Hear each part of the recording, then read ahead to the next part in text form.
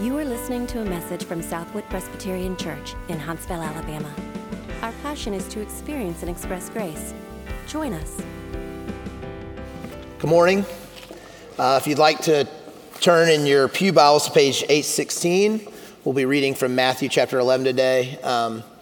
As we've been thinking about this week, we've got kind of this gap in where we're not continuing the John series, and we're transitioning to the Advent series that we'll be going through in the month of December. And so this morning we're going to be doing a one-off. But as I've wrestled with this passage in many ways personally over the past few weeks and months, looking for personally some rest and peace in Jesus. I can imagine that some of us came out of, though some of us had great Thanksgivings, amazing, family-filled, tension-free, zero politics talked, no one bringing up past wounds, hurts, injuries. Turkey was perfect. No one complained about not having certain foods there. I'm sure there are some of those out there. I hope they are. And I'm sure there are also some folks who dragged little kids into what are partially antique stores with zero childproofing and the tension and stress that you felt as you tiptoed around looking for outlets with no covers on them. I'm sure some of you in this room feel that. I'm sure some of you also don't have people with you that you can only remember holidays with certain family members, and they're no longer here. I know that there are those things that have happened. I'm experiencing them, and I have experienced them. This is part of my life as well. I don't get up here preaching in a vacuum where my life is perfect. But I've reflected on some of the things that I've wrestled with over the past few weeks and months. And as I thought about what Thanksgiving can sometimes mean, though excellent and beautiful, and we give thanks to God for all his many blessings to us. And I think about the future with Christmas and some of the holiday tension that will just be Thanksgiving 2.0 for some of us. There's hard things that we deal with in the midst of this. It's not just wonderful meals. It's not just perfect decorations, but there's real tension that comes. And so this morning, I want us to think about and reflect on Jesus and his provision of rest. Jesus and his yoke, which is lighter than any burden we could seek to bear. And so if you would, let's read from Matthew chapter 11. We're just going to read a few verses so that we can hopefully hear what the Lord might do in our hearts to make us more like him, to transform us, to make us like his people more and more every day. So let's read. This is from Matthew chapter 11, verses 25 through 30. At that time, Jesus declared, "I thank you, Father, Lord of heaven and earth, that you have hidden these things from the wise and the understanding and revealed them to little children. Yes, Father, for such was your gracious will. All things have been handed over to me by my Father, and no one knows the Son except the Father, and no one knows the Father except the Son, and anyone to whom the Son chooses to reveal him. Come to me, all who labor and are heavy laden, and I will give you rest. Take my yoke upon you and learn from me, for I am gentle and lowly in heart, and you will find rest for your souls. For my yoke is easy and my burden is light." Let's pray. Father, would you reveal through these words your truth? Help us to get out of the way. Help me to get out of the way. May we see a clear picture of the gospel, of the goodness of Jesus. May we be encouraged to continue to place all of ourselves, all of our trust, all of our faith in you and you alone. Lord, we thank you for Jesus and what he offers us. Not something we could ever achieve, but something only he can give us, which he does freely by your grace. We thank you and we pray this in Jesus' name. Amen. So if you, obviously we're not in a series, right? So I want to just give you a brief overview of chapter 11 and what's happening there. Jesus is in the midst of his ministry. He's having a conversation early in chapter 11 about John the Baptist's followers and what's going on with who he is and what's his identity and how he belongs in this kingdom plan of what God's doing. And John's disciples come to him and they're asking all these questions about who is he? And then it kind of goes to a place where in chapter 11 it talks about kind of a harsh condemnation, a place where Jesus says, woe to these cities, these places he's gone and he's done ministry and he's shown forth who he is and revealed to them. And what happens is no repentance, right? And he's not condemning them because he just is willy-nilly doing it. It's because he himself has not seen the repentance of the kingdom, right? And so we switch from that to kind of addressing this reality. And it's wonderful that we had the opportunity to still sing Jesus Loves Me, and just the reminder to become like children, because obviously in this passage, Jesus is reminding us of who we are and how our heart and our lives must be transformed into in order that we might know him, right? It says, I thank you, Father, Lord of heaven and earth, that you have hidden these things from the wise and understanding and revealed them to little children. He's not just saying that only the kids are in on the secret. They get it. He's saying that those of us who humble ourselves, those who understand that we must become like children to our great God and Father, then we understand the grace and goodness of the gospel, the salvation that lies in Jesus, the good news of repentance and faith so that we might have life eternally. And so he's going to this idea of addressing us becoming like children, the people of God becoming like children. And then he goes into this thing that's very similar to Jesus being the way, the truth, and the life, right? He says that Jesus essentially is Jesus says that he's only the only way to the Father. He says, yes, Father, for such was your gracious will. All things have been handed over to me by my Father. No one knows the Son except the Father, and no one knows the Father except the Son, and anyone to whom the Son chooses to reveal him. Jesus is revealing the Father in his presence. He is God incarnate on earth, which we'll celebrate, Emmanuel, right? God with us, God in the flesh in the next few weeks. That God would be willing to leave his place in Jesus, his Son, and take on human flesh and become one of us. Jesus, the one who reveals to us the Father. Jesus, the one who reveals to us God. Because he's been sent on God's mission to do so. And what he offers us, he offers us something incredible. And it's simple. It's an invitation. But the beauty of this invitation is not that Jesus is the great inviter of God, that God sent him as a herald to just invite us into this cool little party. But Jesus is the Son of God who has invited us into life. He invites all of us in, all of us who are coming off of hard seasons, labor, struggle, sin, pain. He invites you in. What would happen to be the way we could accept this invitation? Why would this invitation be so important? Why would it make it so good? Well, let's just take a moment. That's why we talked about Jesus and the Father, is because Jesus is the only one who can invite you into God and his kingdom. He's the one who's been sent on God's mission. He's the one to whom all these things have been revealed. He's the one who knows the Father. It's not, there's no other, there's no other invitation from others that could be even close to equivalent. Because Jesus' resume, Jesus' lineage, Jesus' heritage is one that is other than any other person that's ever been born. There hasn't been another person who could extend you an invitation to peace and rest that would ever be able to be equal to what Jesus is offering here.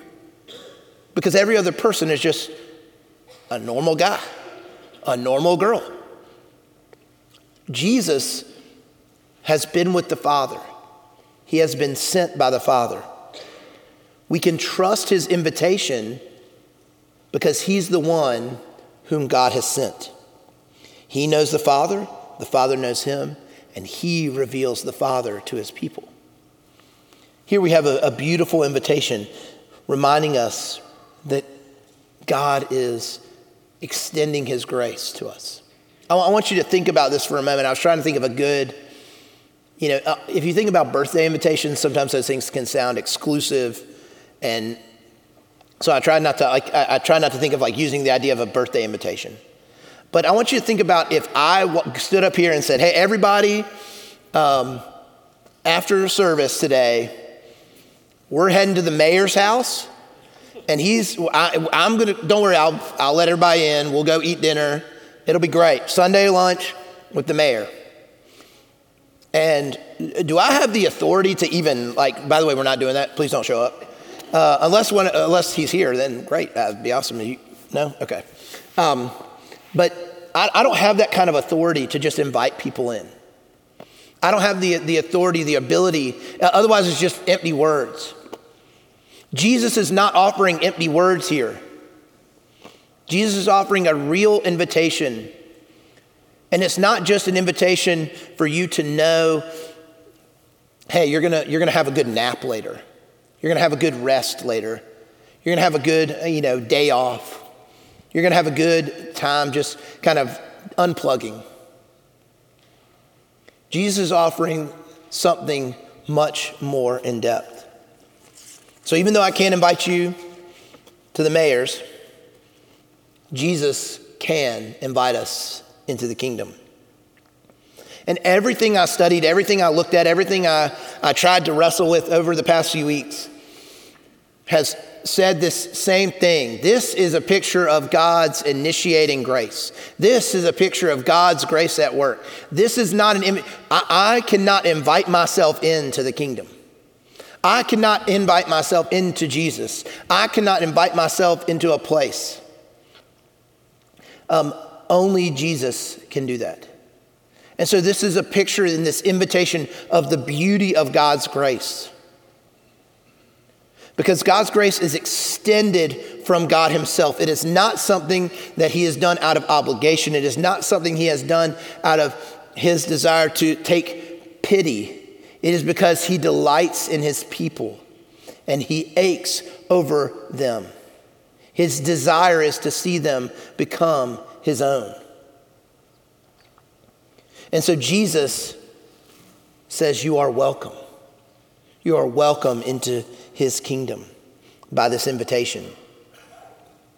And I can't help, but we're going to read a long passage here in a second. If you would like to turn to Isaiah 55. It makes me wrestle with Isaiah 55 a lot more about this invitation that God's offering, right? This is the prophet Isaiah speaking about Israel and God's compassion for his people, right? And you've probably heard some of these things before, probably around Easter. But in Isaiah 55, it says this: come, everyone who thirsts, come to the waters, and he who has no money, come buy and eat. Come buy wine and milk. Come without money, without price. Why do you spend your money for that which is not bread, and your labor for that which does not satisfy? Listen diligent to me, and eat what is good, and delight yourselves in rich food. Incline your ear and come to me. Hear that your soul may live. And I will make for you an everlasting covenant, my steadfast sure love for David. Behold, I made him a witness to the peoples, a leader and commander for the peoples. Behold, you shall call a nation that you do not know, and a nation that did not know you shall run to you, because of the Lord your God and of the Holy One of Israel, for he has glorified you. Seek the Lord while he may be found. Call upon him while he is near. Let the wicked forsake his way and the unrighteous man his thoughts. Let him return to the Lord that he may have compassion on him, and to our God, for he will abundantly pardon.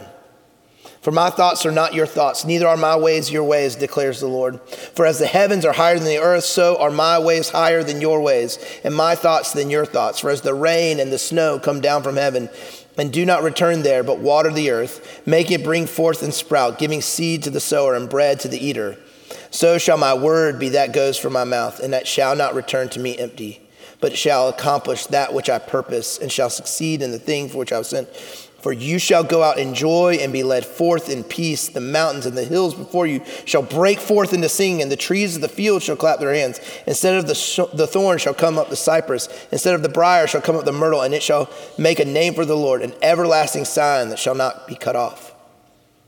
All right, this is the part where I start my second sermon in the midst of my first sermon. I'm just kidding. Didn't land like I hoped it would.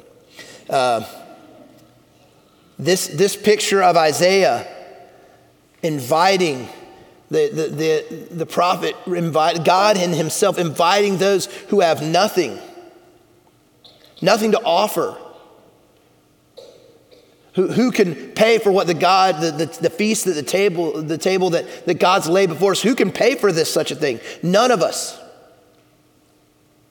None of us could afford, none of us could pay for what God is offering.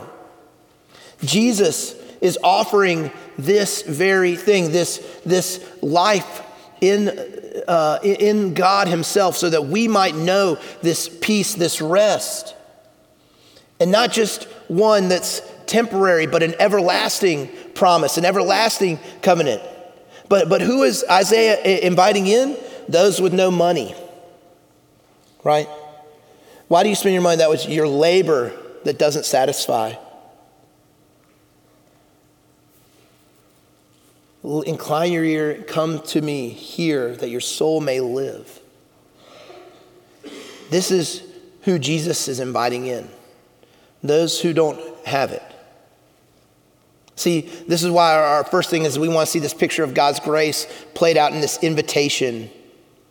But who is that invitation to? In Isaiah, it's to those who don't have the money, to those who don't have, those who are found in their sin. Let him return to the Lord that he may have compassion on him, and to our God, for he will abundantly pardon. Who needs pardoning? Those who are sinful. And so Jesus, who is he offering this yoke, this rest, this peace to? It's an invitation where God brings all sinners to himself. Where God brings these sinners to himself, people broken by the fall. And so in verses 28 through 30, who is this for? It says, the burdened. Come to you who are heavy laden. I will find rest for your souls. The yoke is easy, my burden is light. We have a burden. And in all the study I've looked at, there's this element of certainly our realities of the world that is broken. Right? Like, look at, I probably threw it away by accident. No, it's here, it's hiding. Look at, honestly, I've looked at this 10,000 times. 10,000 times I've looked at the front cover of our bulletin. And I don't look at it often enough. To all who are weary and need rest, to all who mourn and long for comfort, to all who feel worthless and wonder if God cares, to all who struggle and desire strength, to all who sin and need a Savior. This is who God invites in, the burdened. Those burdened by keeping up. Let's start there. Those who are trying to just keep up. And in this case, if he's addressing the requirements of the law and the Pharisees and those who would require everyone to just follow all these small little things to be perfect. You know, this is who Jesus is addressing, that this is not a burden that's for you anymore. Those of us who are overwhelmed by the legal requirements of trying to keep up with what God desires from us, what we need. Some level of salvation achievement. And for those of you that play video games. We can't we can't level up in Christianity. There's no like next level. There's no way we can hit the next Jesus achievement and be like, oh, I'm a little better today. Yeah, no, now I'm a level 92 Christian and I've handled it. And one day I'll achieve 100. No. We don't live in a world where we could ever do that. We will always, until Jesus returns, struggle against sin and this desire to be perfect. And let's be honest, there's this doing more as well that I think the keeping up with the Joneses that we embrace more often than we'd be willing to admit, that I do, that we struggle against. I've got to do more, be more Christian, make more things happen, make myself look good, right? We've got to face the reality that Jesus is not calling and inviting in people that have it all together. He's calling in the sick. Jesus did not come for those who are righteous. Jesus came for those in need of a Savior. And I'm grateful that we as a church acknowledge that every week when we print this on the bulletin. That we turn and we remind ourselves we too are in need of a Savior. That this invitation is for those who are burdened by their struggle against sin. And there's a great book. I know some of our high school guys. Small groups have read parts of this for a while. Dane Ortland's Gentle and Lowly. And honestly, I could have gotten up here and just read the book for like the whole service, and I would be like, yeah, much better sermon than yours, Bill. Yep. But there's lots of amazing, beautiful things that are that can encourage you, and I hope would encourage you in your pursuit of Jesus, your following Jesus. And I'm just going to read to you one because I'm not going to. I copied and pasted it so I wouldn't be fumbling around with another book.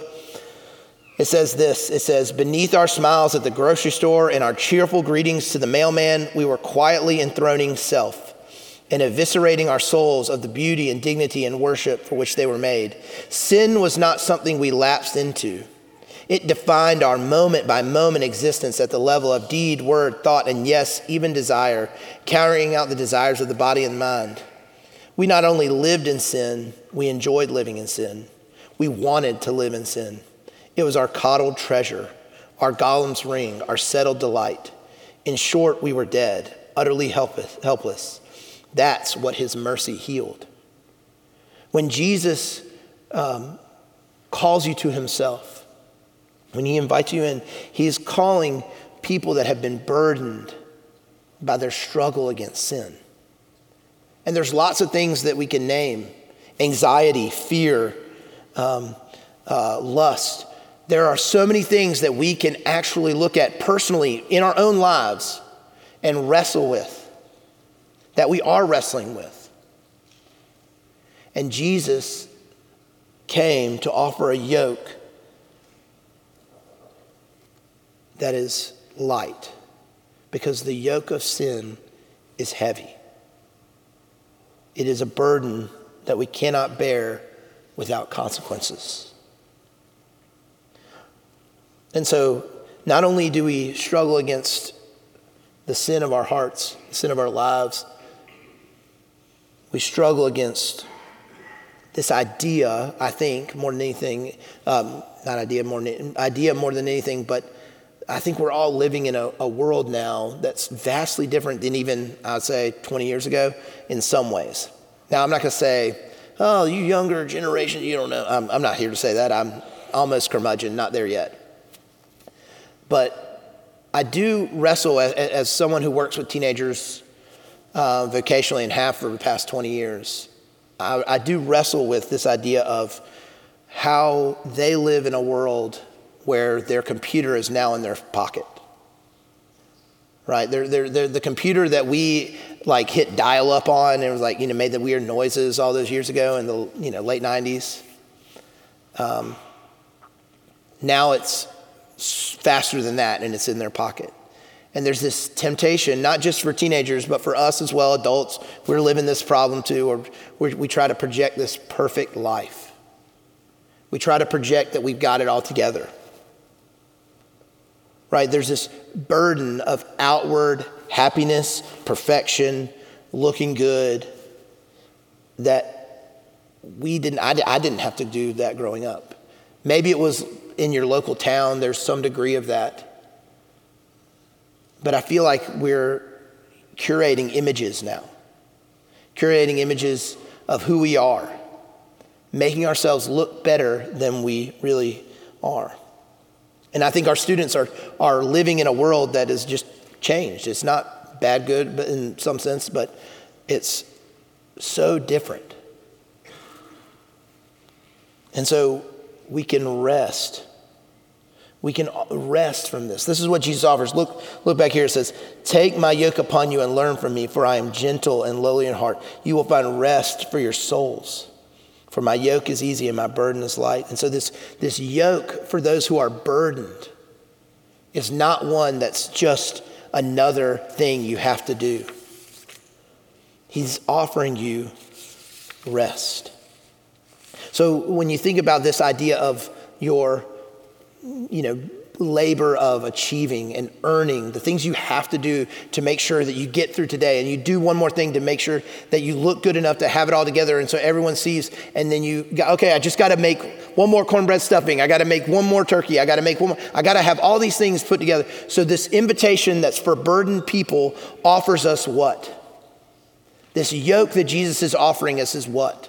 It is something that brings healing to our souls, but it offers us freedom from the burdens of us trying to achieve and perform and win our salvation, which is something we can never do.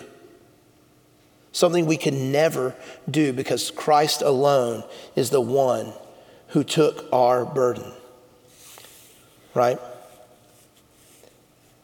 See, when Jesus, again, to quote from Dane Ortland's book, I promise the last one. This is who Jesus is. Meek, humble, gentle. Jesus is not trigger happy, not harsh, reactionary, easily exasperated. He's the most understanding person in the universe. The posture most natural to him is not a pointed finger, but open arms. You don't need to unburden or collect yourself and then come to Jesus. Your very burden is what qualifies you to come. And so when you come, Jesus is not offering, hey, here's more tricks for you to figure out your life and do more to make things right. Jesus offers us freedom in his light and easy burden. So some of us here struggle against the idea of looking more Christian. Some of us struggle against knowing what our sin is and wanting to even try and defeat it because we know we can't. We will never be able to. Some of us try and achieve our salvation by alternate methods while we want to show you how good and how righteous and how wonderful we are. And we do more and we say more and we go to more Bible studies and we go to more youth groups and we can achieve. And Jesus wants to set us free from even those burdens. Though those are good things, and when done with the right heart, mind, and soul, when we come to Christ, those things are wonderful when done in a spirit of worship and honor towards our God. But Jesus, more than just unburdening us from the doing of life, he wants to unburden us to give rest for our souls. See, again, his resume speaks to us. Who can unburden our souls? It's the God of Isaiah 55. He will abundantly pardon. See, God, who is perfect and holy, he sent his son so that we might be made righteous. See, if we think about this, when we think about yokes, right? We know what yokes are in the farming term, right? The burden, the thing you can put across your shoulders, or for the farm animals that pull, right? They pull the different farm equipment. Or it's something in some countries where you put a yoke over your shoulder, and perhaps there's 2 buckets with water filled. And so what Jesus really wants for you to do is to take off this yoke that's super heavy and terrible and put this other yoke that's super heavy and terrible and put that on instead, right? No, the irony is that Jesus is offering a yoke that is impossibly light. Unbelievable. It can't be real. Jesus offers you a yoke that is light and not burdensome, but restful. True rest. The yoke of Jesus is not the yoke of performing or the law or doing the things that you need to do. The yoke of Jesus is not the yoke of your sin where you continue to struggle against the brokenness of this world. The yoke of simple faith and rest in Jesus. His yoke is gentle and lowly in heart because Jesus has the resume to show us that he is the one who offers himself to his people. See, 2 Corinthians 5, he who knew no sin became sin in order that we might become the righteousness of God. Jesus willingly takes off his perfect, simple, rested yoke, right? And gives it to us and takes on the yoke of our sin in order that we might have life eternally, relationship with the living God eternally.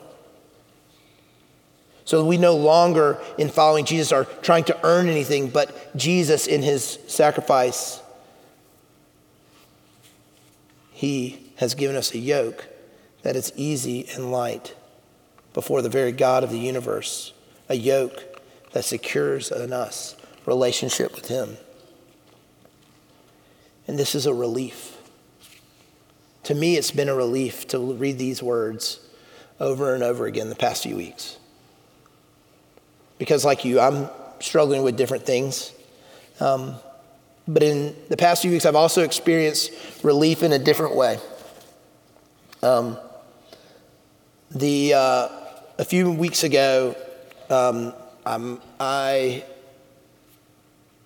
I had a splinter, a bad splinter. I'm not going to pull out any pictures, no pictures. It's for everyone's sake and everyone's sanity. It was in a spot that was very difficult on my hand, and it was under my nail, and it was very big. It was not a tiny splinter. And when I tell you that for a few weeks, or a few days, not weeks, that would be crazy. Few days, I tried to weather it out and just say, I'm going to make it. And after the first day, it was tough. I talked to some of the doctors in our congregation, and I was like, hey, what should I do about this? And someone finally said, I'll pull it out for you. So beautiful, removed. It was great. But I cannot tell you, I have not felt relief from pain like that in a while. I'm not bringing that up to be morbid or sick or disgusting or trying to make this even about something that happened to me. What I'm trying to describe for you is something I have not felt in a while. When I had that splinter removed from my finger, I can remember sitting down, and once it was out, it was almost, it was a peace that I had not felt. It gave me anxiety for days. It made me feel overwhelmed. It made me feel like I had to think about everything in the context of this one tiny little injury. And if you bumped my finger, it made me tear up. If I looked at it and I could see my finger pulsing sometimes, it was terrible, but it affected everything about my life. And Jesus, in the beauty of what he's come to do is take away this thorn, to take away this pain, this suffering, this reality that affects everything in your life. You cannot walk through any day without sin affecting everything in your life. And Jesus has come so that you might have peace and rest, that you might have a yoke that isn't burdensome, a yoke that isn't one that overwhelms, one that offers you rest for your souls. Because Jesus is gentle and lowly in heart. Because Jesus is the one who went to the cross on our behalf. Because Jesus is the one who brings peace. And so my hope and prayer for all of us here, including myself, I'll turn back to this passage a lot in the next few weeks still, is that we would turn to Jesus as the one who gives us real rest, true rest. Not rest from just busy schedules, not just rest from more practices and games and ferrying kids around and work and closing out the year well. Not just rest from those things, but rest that brings peace to our souls. And my prayer is that as we head towards Christmas, we would remember that Jesus, who came on this mission, who came to be God with us, he came in order that we might know the living God and we might find our rest in him. Let's pray. Father, we are grateful for the rest we find in Jesus, the peace we find in Christ. Father, as we think about all the things that burden us and overwhelm us and give us so much trouble, Lord, may we turn our eyes from those things. May we find that you are present with us even now in the midst of those troubles, that you have not forsaken your people. Father, may we be found in you and in you alone, so that we might know that there is real rest for our souls. And it's only found in Jesus. We thank you and we pray this in his name. Amen. For more information, visit us online at southwood.org.